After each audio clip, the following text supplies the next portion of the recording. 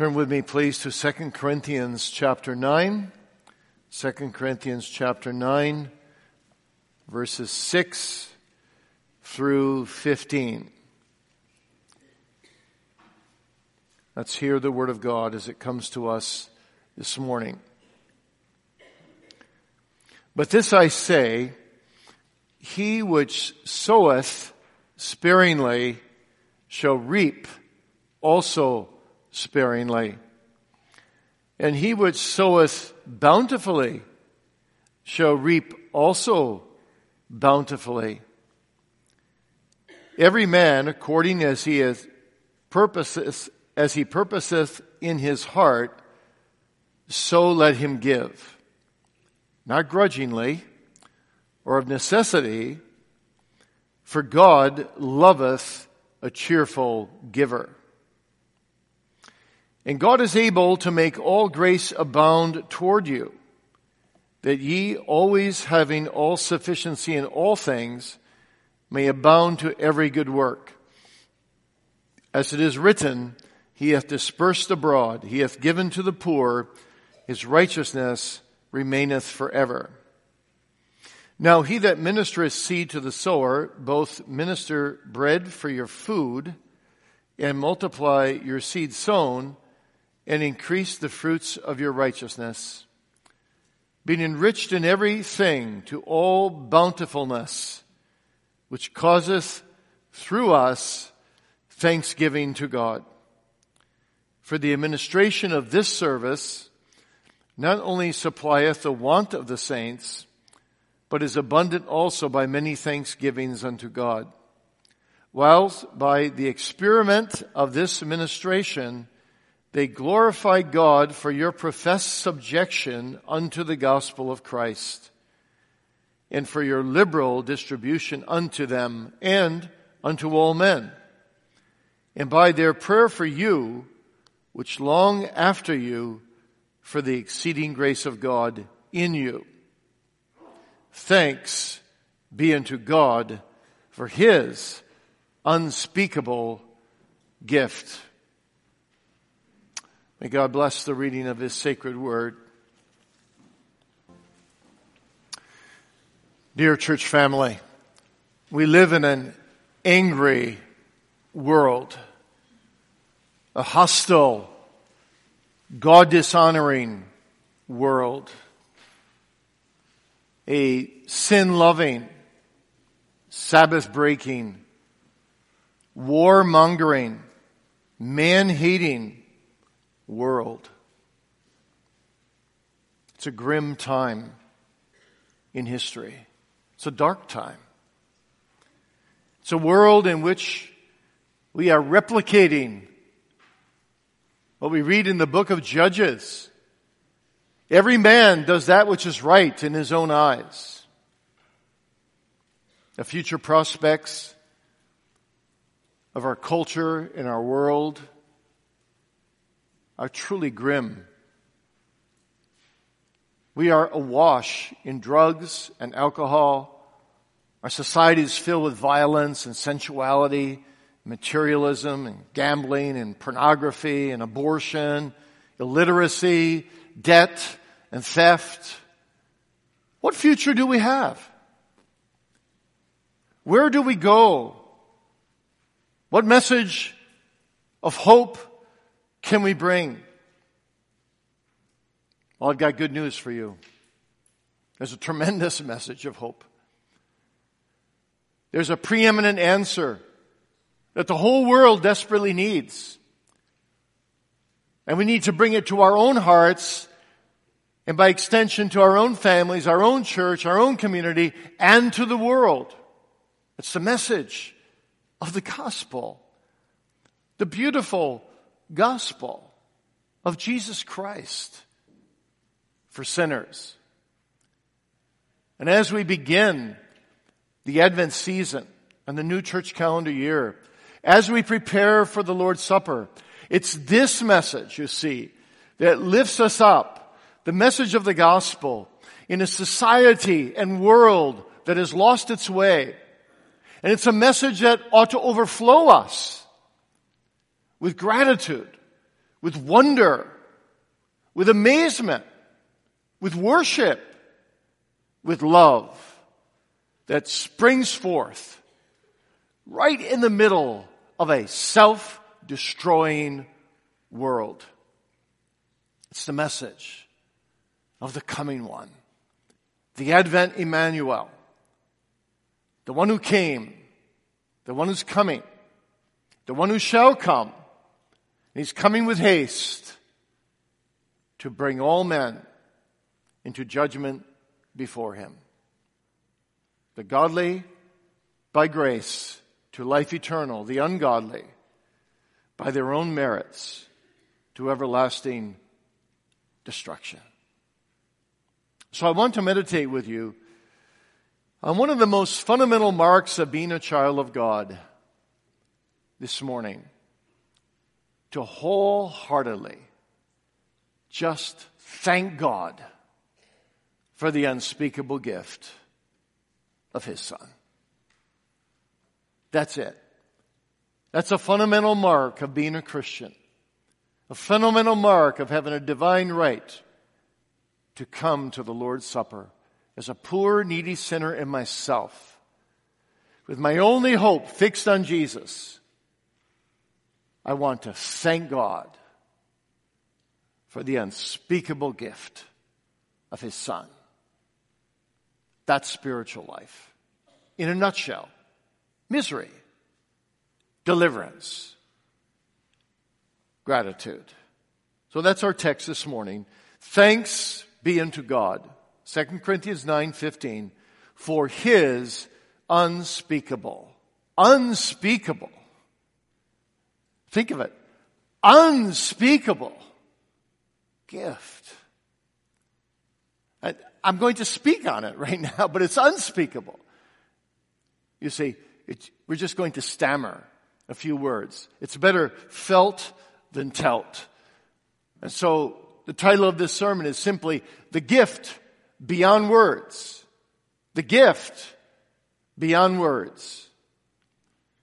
And we want to look at three thoughts: a divine gift, an unspeakable gift, spend most of our time there, and a received gift. Divine gift, an unspeakable gift, a received gift. A poet, Josiah Condor, wrote in the 19th century these words: Christ reigns, ye saints, exalt your strains.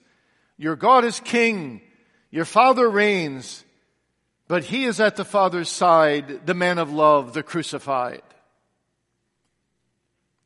You see, that little poem is possible only because the Advent one came, only because Jesus was made incarnate, and only because the Father gave the unspeakable gift of His Son. He gives the world, the sinful world, the God-hating world, the enemy world, the King who has the whole world in His hands for poor, needy sinners like you and me. And if we just took that one thought this morning, just this thought,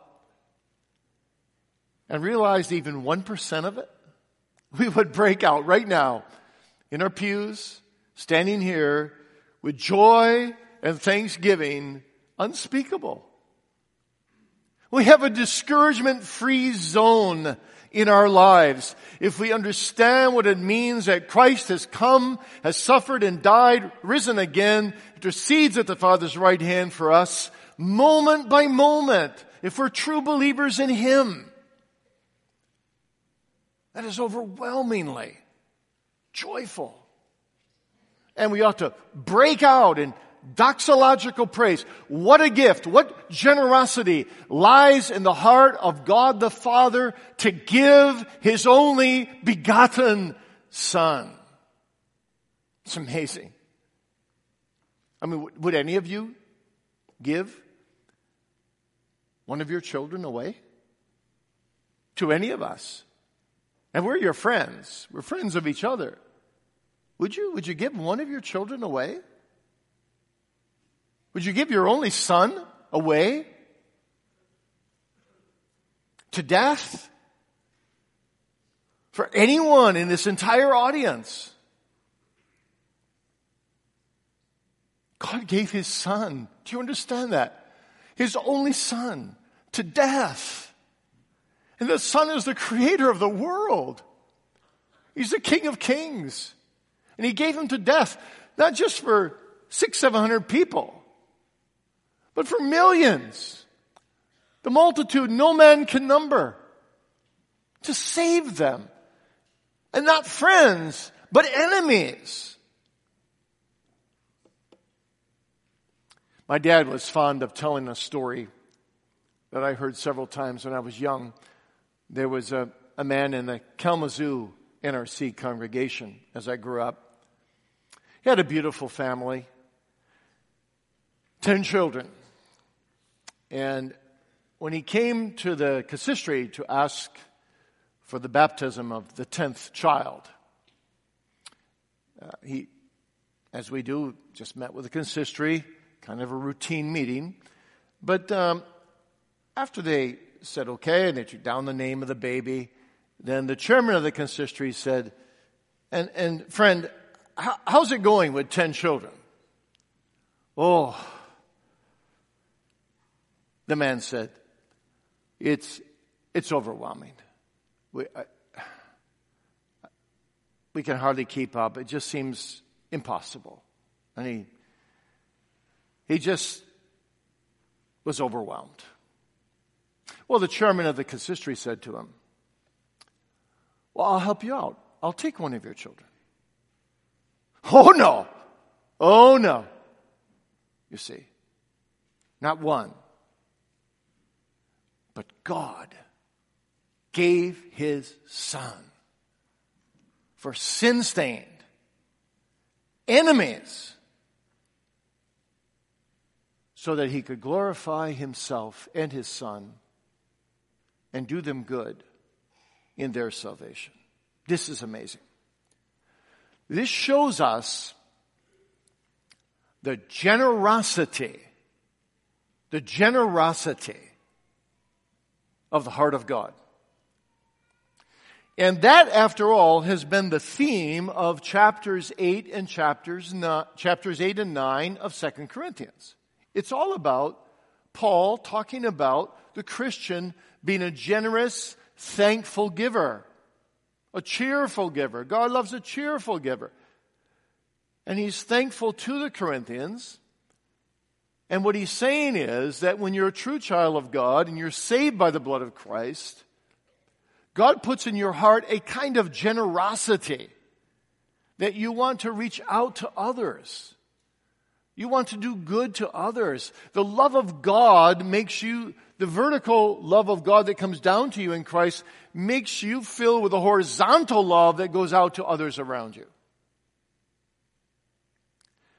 But what's so beautiful about our text this morning, I think,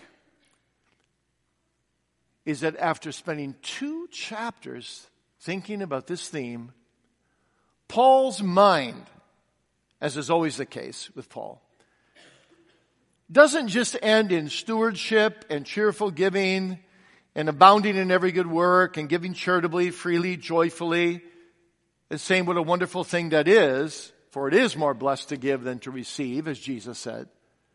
But Paul's mind always ends in Jesus. Have you ever noticed that? It always races to Christ. And so after he talks about all this generosity among the Corinthians, he just kind of concludes the whole subject by saying this: but thanks be to God for his unspeakable gift. You want to see a generous heart? It's the heart of God the Father who gave his only begotten Son. And so when the Lord's Supper comes around, when Advent comes around, when we focus preeminently on Jesus, from sermon to sermon, you see, our hearts should respond to those invitations, to those overtures, to those offers of grace, to those promises of Christ, to the bread and to the wine, to the symbols, the signs, the seals, everything about Jesus. Thanks be unto God for his unspeakable gift. For he is the generous one. He is the one par excellence. We don't have generosity by nature, friends, but it's a gift of God through his Son that turns our hearts around so we become generous to him and to one another out of his generosity to us. So this is the gift.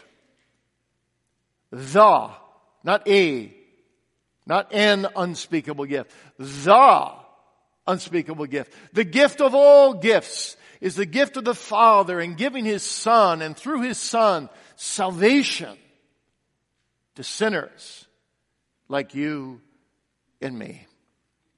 This is the gift that enabled Paul to say, Christ loved me and gave himself for me.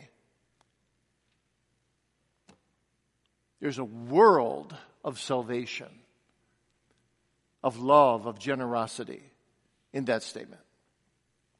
Or as he says elsewhere, the wages of sin is death, but the gift of God is eternal life through Jesus Christ our Lord. Now, this is the season when people start thinking about gifts to give to other people. We go out and we buy gifts. Sometimes we're harried and hurried in doing so. Sometimes we don't do it out of a right motive, perhaps, more out of a sense of duty. We're overwhelmed in this season of busyness. But you see, God's gift is pure. God's gift is not harried or hurried. God's gift is from eternity past, when he determined he would give his Son for a multitude no man can number. God's gift is not fake. God's gift is not formal only.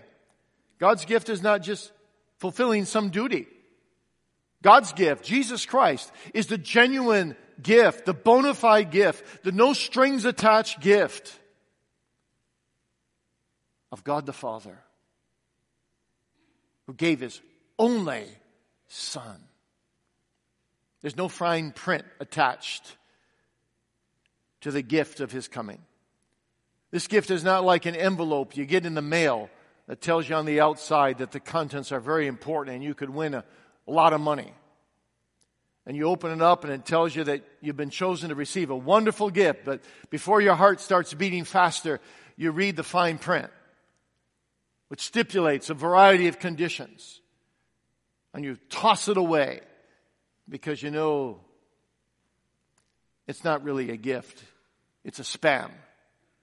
It's fake. But there's no fakeness in God. God is absolutely pure. There's no strings attached. He's a genuine gift, offered freely to people like you and me who would have no claim to him. And he's given without anything received in return. Thanks be to God for his one-sided, unconditional, unspeakable gift. Now, if something is valueless, like an ordinary shell on an ocean's beach, it's not considered suitable for a gift, is it? Or if something is offered reluctantly, the gift is not genuine. It's like the taxes you pay, you send to the IRS to supply the government with needed funds. You're not really giving them a gift, are you? You know you'll go to prison if you fail to send in what you owe.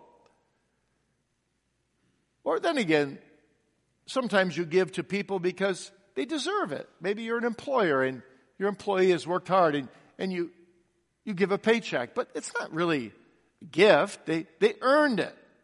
They earned it. But you see, what Paul is saying is this is a true gift. You didn't earn it. In fact, you de-earned it. You demerited it. This is an eternal gift. This is a genuine gift. This gift will never be taken back. This gift, ultimately from God the Father, is the unspeakable gift the gift you need, the gift that is your life, the gift that will make all the difference for this life and the world to come. This is the bona fide gift. And this gift is exposed in the Bible. The whole Bible is about this gift. We are all sinners who've only earned our own eternal destruction.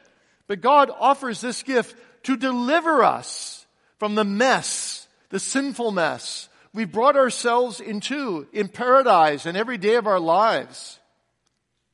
And God says, I'll give this gift to you freely.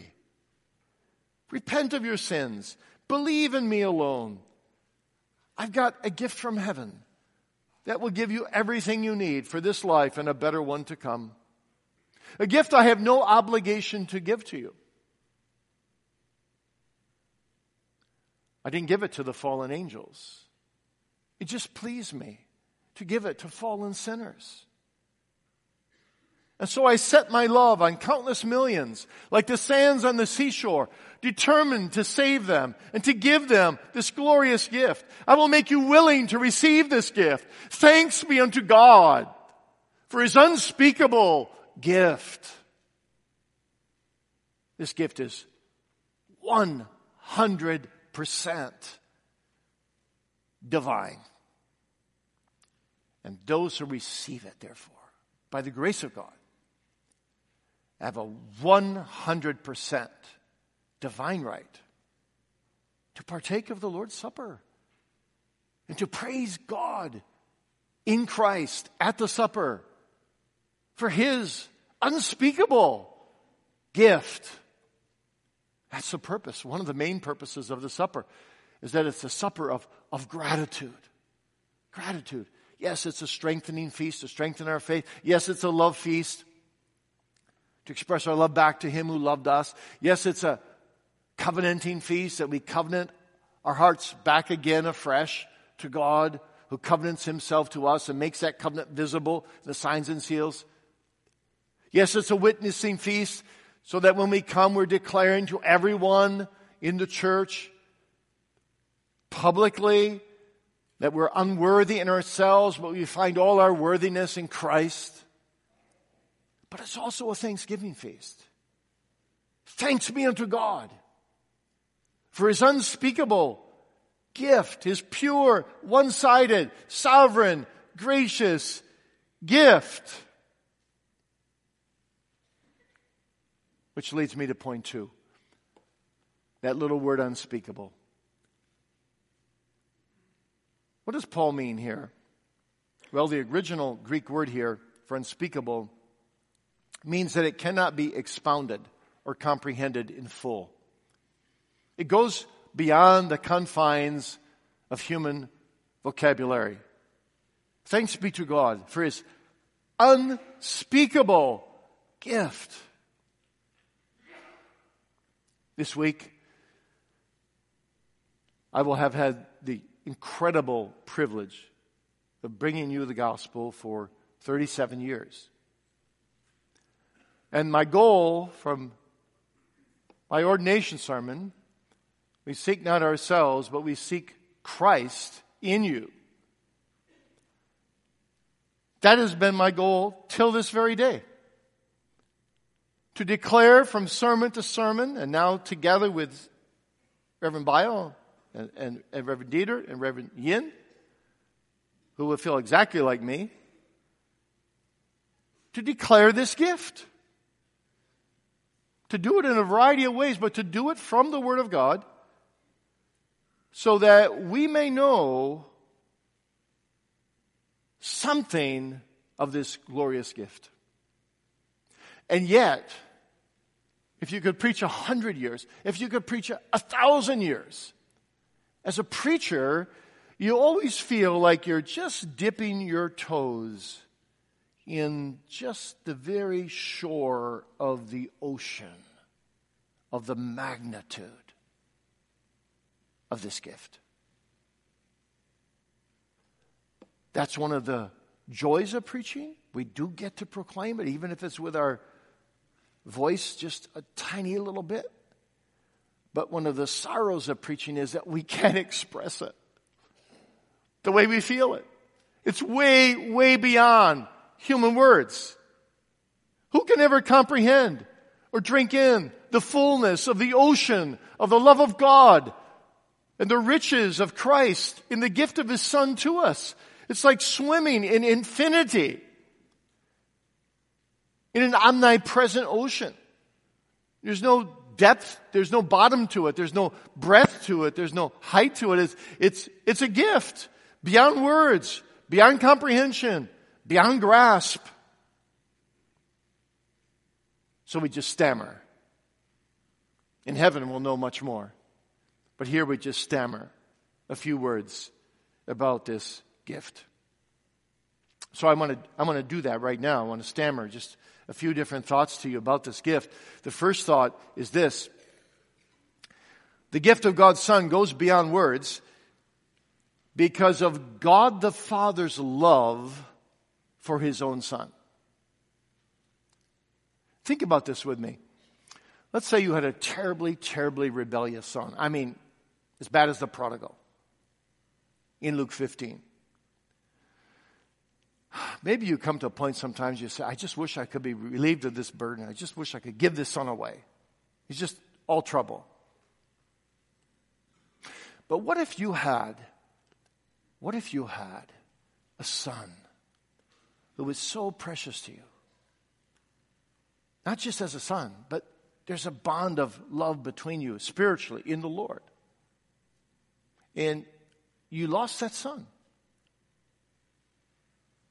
Or you had to give away that son. We just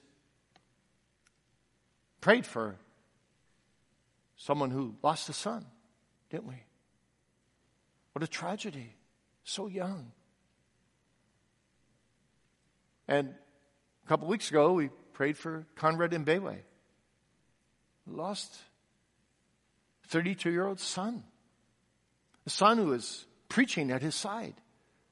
He viewed him to be, well, his successor as he gets older. He just wrote me yesterday. Said, just keep praying for me. My heart is broken. I'm hurting. But I do look to Christ. You can't imagine what he's going through. Losing that son.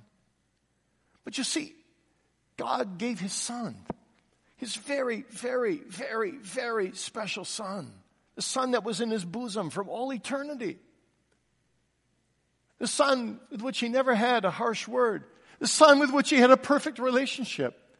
The Son of whom He says 17 times in the Gospel of John and in the epistles of John, it was especially John's theme, in one way or another, in so many words, the Father loves the Son. And the Father does all things for His Son, for the glory of His Son. He gave that Son. It's unspeakable. It's unspeakable. The Father loved the Son like no one has ever loved anyone. It's an unspeakable love. And therefore it's an unspeakable gift. The Father loved His Son. Person to person.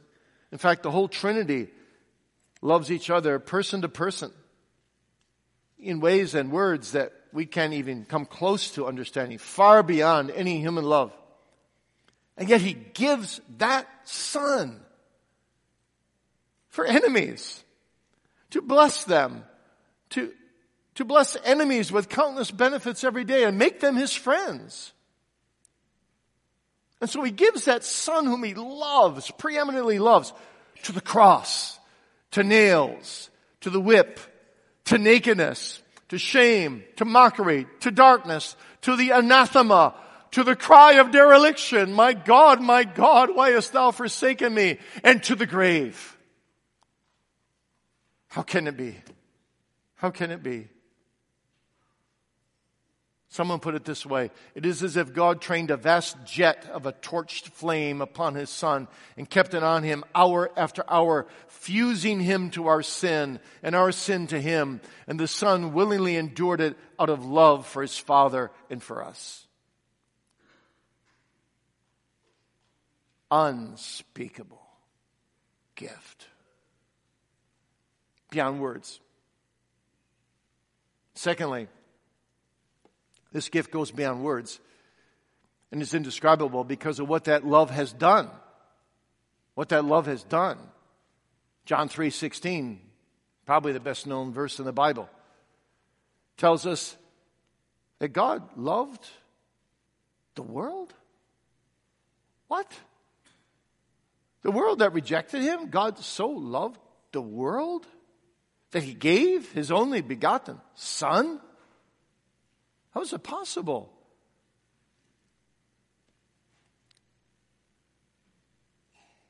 It doesn't say God loved the world greatly or fervently or immeasurably or unspeakably in John 3:16 or all kinds of adjectives. It just describes the love of God just in these terms.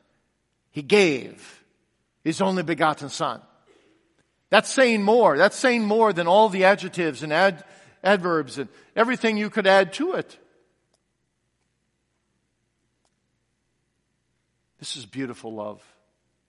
See, a mother may love her unborn son so much that she refuses chemotherapy for her own cancer so that the child in her womb will not be hurt in any way, knowing that she might die, but she wants to give life to her boy.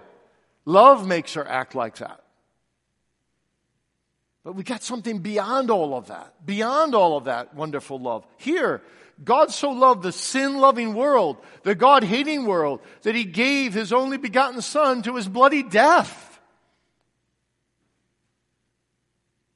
It's beyond words. Charles Wesley stammered it in a beautiful hymn.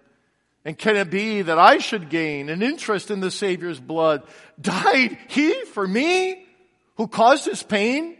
For me, who him to death pursued? Amazing love. How can it be that thou, my God, shouldst die for me? 'Tis mystery all, the immortal dies. Who can explore his strange design? In vain the firstborn seraph tries to sound the depths of love divine. 'Tis mercy all, let earth adore, let angel minds inquire no more. No condemnation now I dread. Jesus and all in him is mine. Alive in him my living head. And clothed in righteousness divine. Bold I approach the eternal throne. And claim the crown through Christ my own. What has this love done? It saved us. If we're believers, true believers, saved us. It ripens us for glory. Thirdly, God's love is beyond words because of the person whom he gives. God gave him. God could have given 10,000 angels perhaps in an effort to save us, but it wouldn't have worked. But he did something more. He gave the uncreatable. No one created God. He's the unoriginated, unbegun one. Without beginning, without end of days. He was eternal. Jesus is eternal. Eternal as God himself. He is God himself. God gave the eternal God to be made man. To assume that manhood to his Godhead. Ultimately, you see, God gave himself. What a gift. What a gift. Who can grasp it? That God gave us himself and all that he possesses. Gave us something more than all the worlds and all the universes in comparison to the creator of the rolling spheres and the Lord of the angels. All these things are mere creatures, but he's the creator. And he gave us the creator. And made him man as well. And assumed that manhood to his Godhead. Can you comprehend that? You can't begin to comprehend that, can you? You can't get your arms around it. The God-man Savior in one divine person without controversy, great is the mystery of godliness. 1 Timothy 3:16. God was manifest in the flesh, justified in the Spirit, seen of angels, preached unto the Gentiles, believed on in the world, received up into glory. All for you, dear child of God. Shall you then not respond, thanks be unto God for his unspeakable gift? And then fourthly, this gift is so unspeakable because of how low God came to give it. From the throne of the universe, from the bosom of the Father, he sent his Son down, boys and girls, down, to become a little baby in his mother's womb.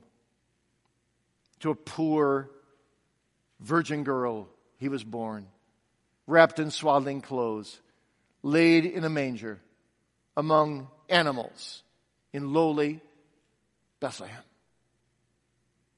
The Eternal One is on his mother's lap. The mother of our Lord looks after the Ancient of Days. She nurses the Creator of the universe. She ministers to him who's the maker of all things. As a boy, he's helping the one he calls Father to make tables in a carpenter's shop in Nazareth. The one in whom are hid all the treasures of wisdom and knowledge. As a 12-year-old boy is sitting among doctors in the temple, listening to what they say. The one who owns the universe has nowhere to lay his head. The creator of the clouds and the rain and the seas and the oceans asks a despised Samaritan woman for a drink of water. How do you understand this? It's unspeakable. It goes beyond words. Glory to God in the highest, and on earth peace, goodwill toward man. It's a message of grace. It's a message of substitutionary love. It's a message available to the greatest sinners sitting in this audience this morning. This is unspeakable. This is the gospel. Thanks be unto God for his unspeakable gift. Fifthly, this gift is also unspeakable because of what it saves us from. It saves us from sin. Sin is atrocious. Sin is a monster. Sin is heinous, despicable. All sin ultimately is seeking to ungod God, to dethrone the God of the universe. That's why the Puritans used to say the smallest sin is a greater evil than the greatest evil of affliction. The fallen angels are bound in the blackness of darkness, Jude tells us, bound in eternal chains. But we sinners may be delivered, saved, redeemed. All your sins too, my unconverted friend, can be washed away and cast behind the back of this gift into the sea of eternal forgetfulness. Oh, are you coming to this gift? Are you falling before this gift? Are you crying out for mercy? Are you confiding in Jesus, trusting him, running to him, quick to use him in every needy situation? Everything is in him. Everything you need. You know, some years ago, we printed it a few years back, I came across just an incredible book written by one of the Westminster Confession divines, a Puritan, by the name of Alexander Gross. Here's the title of the book: How to Make a Speedy Use of Christ in Every Situation. Isn't that an incredible title? How to make a speedy use of Christ in every situation. And what he's saying in this book is that Christ is a special gift that covers every need you could ever have. Every need you could ever have. But he's also saying, you've got to use him. You've got to go to him. You've got to cry out to him. You've got to surrender before him. You've got to yield to him. Some of us will be getting gifts in the next month that we'll probably stash away and never use. You might even get a gift that you say, oh, this is so precious, I don't want to damage it, so I'll put it away in a cupboard somewhere, and you forget you received it. But you see, God is not pleased when we push away Christ. Recently, I was speaking with someone who said to me that I want to give gifts to my children.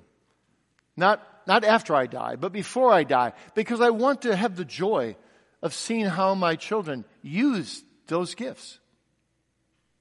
Makes a lot of sense, doesn't it? Well, God the Father loves to give away His Son. He loves to see how you use His Son, how you depend upon His Son. He gets enjoyment when you embrace His Son, when you cry out to His Son, when you live for His Son, when you confess, for me to live is Christ. Father loves His Son so much. He loves to see His children gravitating to His Son. Use His Son. To use Him is not to abuse Him. To use Him is to go to Him and say, Lord Jesus, Thou art my all and in all. What is my purpose here in life? It's to glorify God and to enjoy Him forever, said the Westminster Puritan divines. God takes delight when sinners enjoy His unspeakable gift. It's like you women when you make a meal. You have some guests over, and you don't take out one of your worst recipes, do you? You take out one of the better ones, and if the people there say, this is really, really good, it's so delicious, so tasty, how do you feel?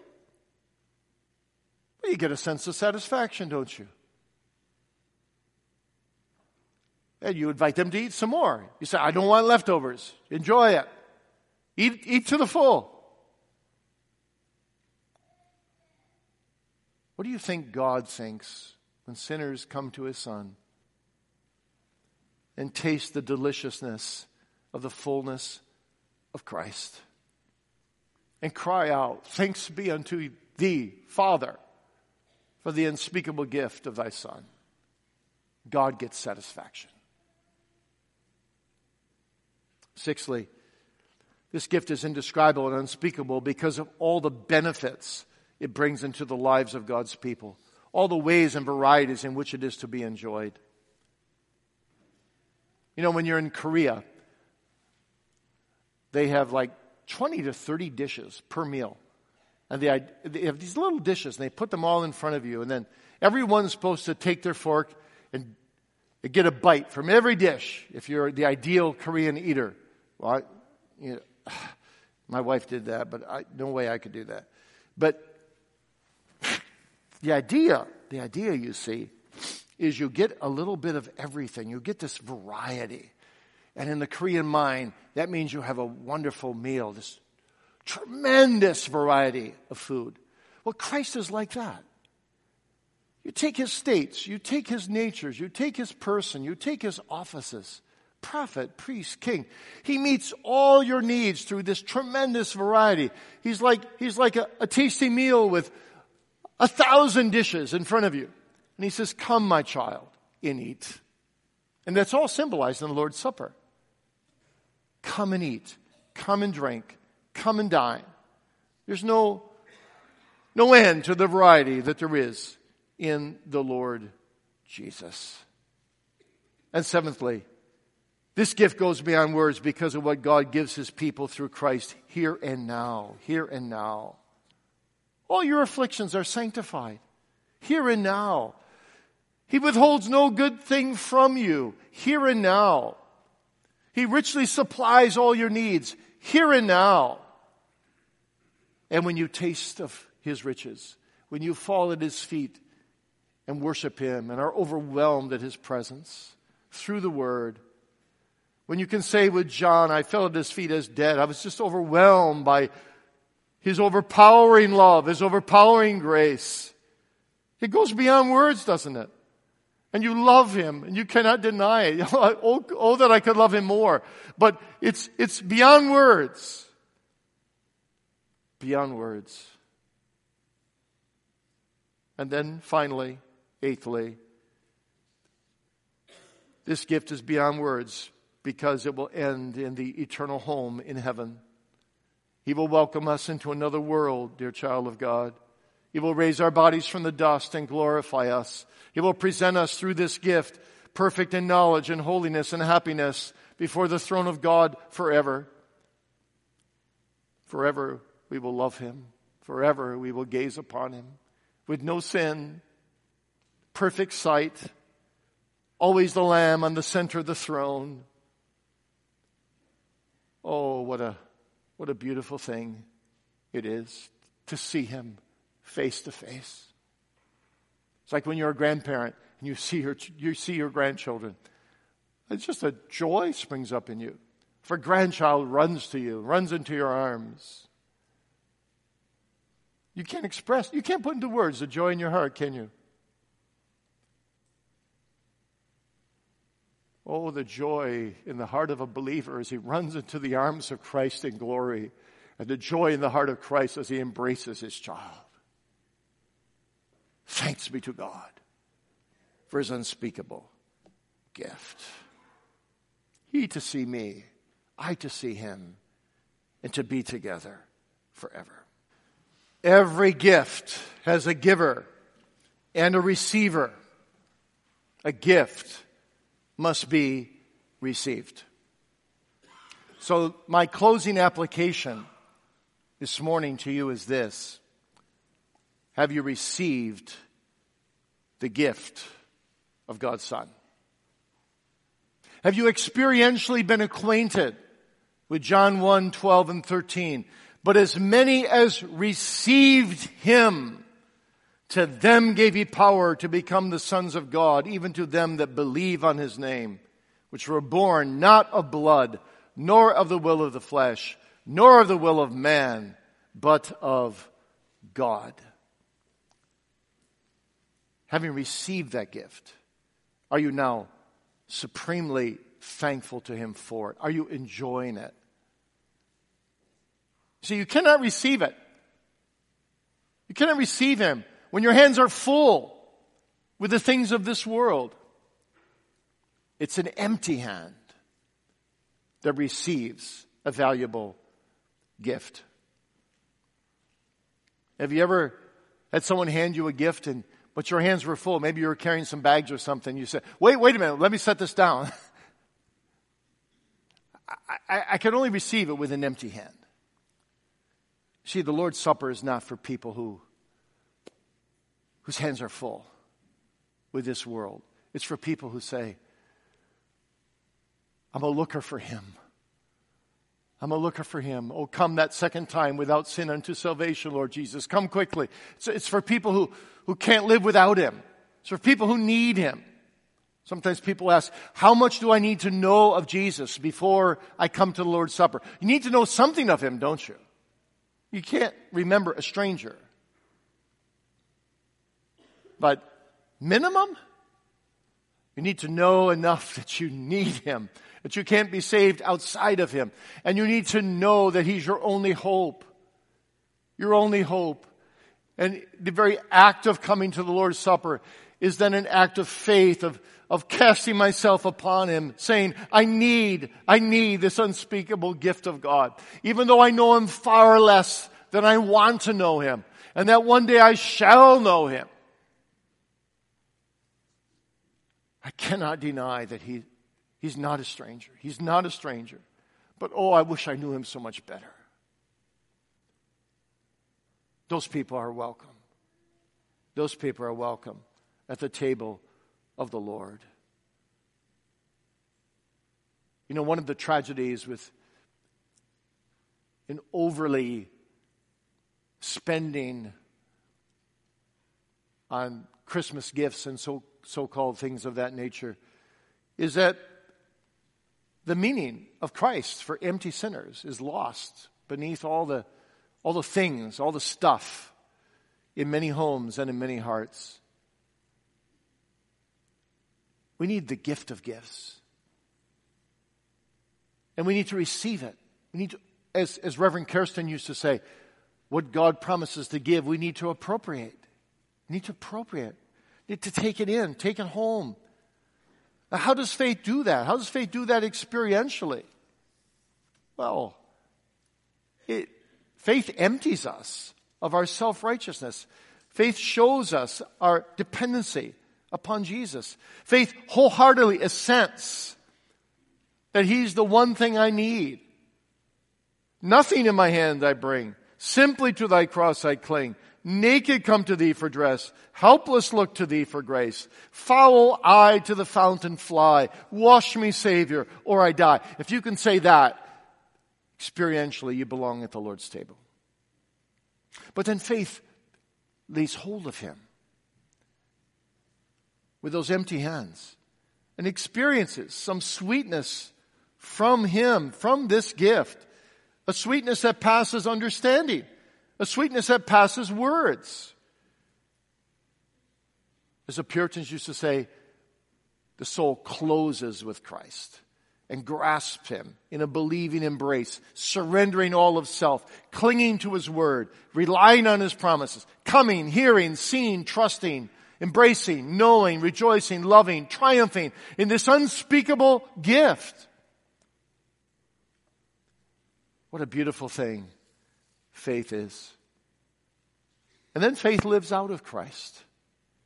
Being united to Him by faith, we possess all things in Him. Christ outside of us is our justification, but Christ inside of us is our sanctification by the Holy Spirit. And so we receive Him, we appropriate Him. Thomas Manton, the Puritan, says faith has two hands. With one it stretches out for Christ. With the other it pushes away all that comes between Christ and the soul. I want Him. I want Him. I don't want my hands filled with this world. Without faith it is impossible to please Him. Be gone, sin. Be gone, world. Give me Jesus, else I die. That's what you need. Thanks be unto God for His unspeakable gift. And so, don't put your heart anywhere else. Just don't do it. Ask God to help you, to wean you from this world. All those things you think you have to have, all those things that you want to have, all these dreams that you have, that you think will make you happy. It's all temporary. Really, isn't it? And it won't abide. It won't abide. Don't try to find things that you use as a substitute for Jesus Christ. Only Jesus Christ can satisfy the deepest longings of your soul. And when you try to fill your life with other things, you're just like when Jesus was born. There was no room for Him in the inn. There's no room for Him in the inn of our hearts by nature, because we're always substituting other things for the real thing. And the other things are quick and easy. You can go out and buy them. But Jesus is the real gift. That's what you need for profound and deep and abiding satisfaction in life. A poet wrote it in these words: no room in the inn for Jesus when He came on that starlit night. No room for the great Creator, for the giver of light. No room in the world for Jesus. No room in our hearts today. No room for the King of glory. Oh, how can we turn Him away? No room?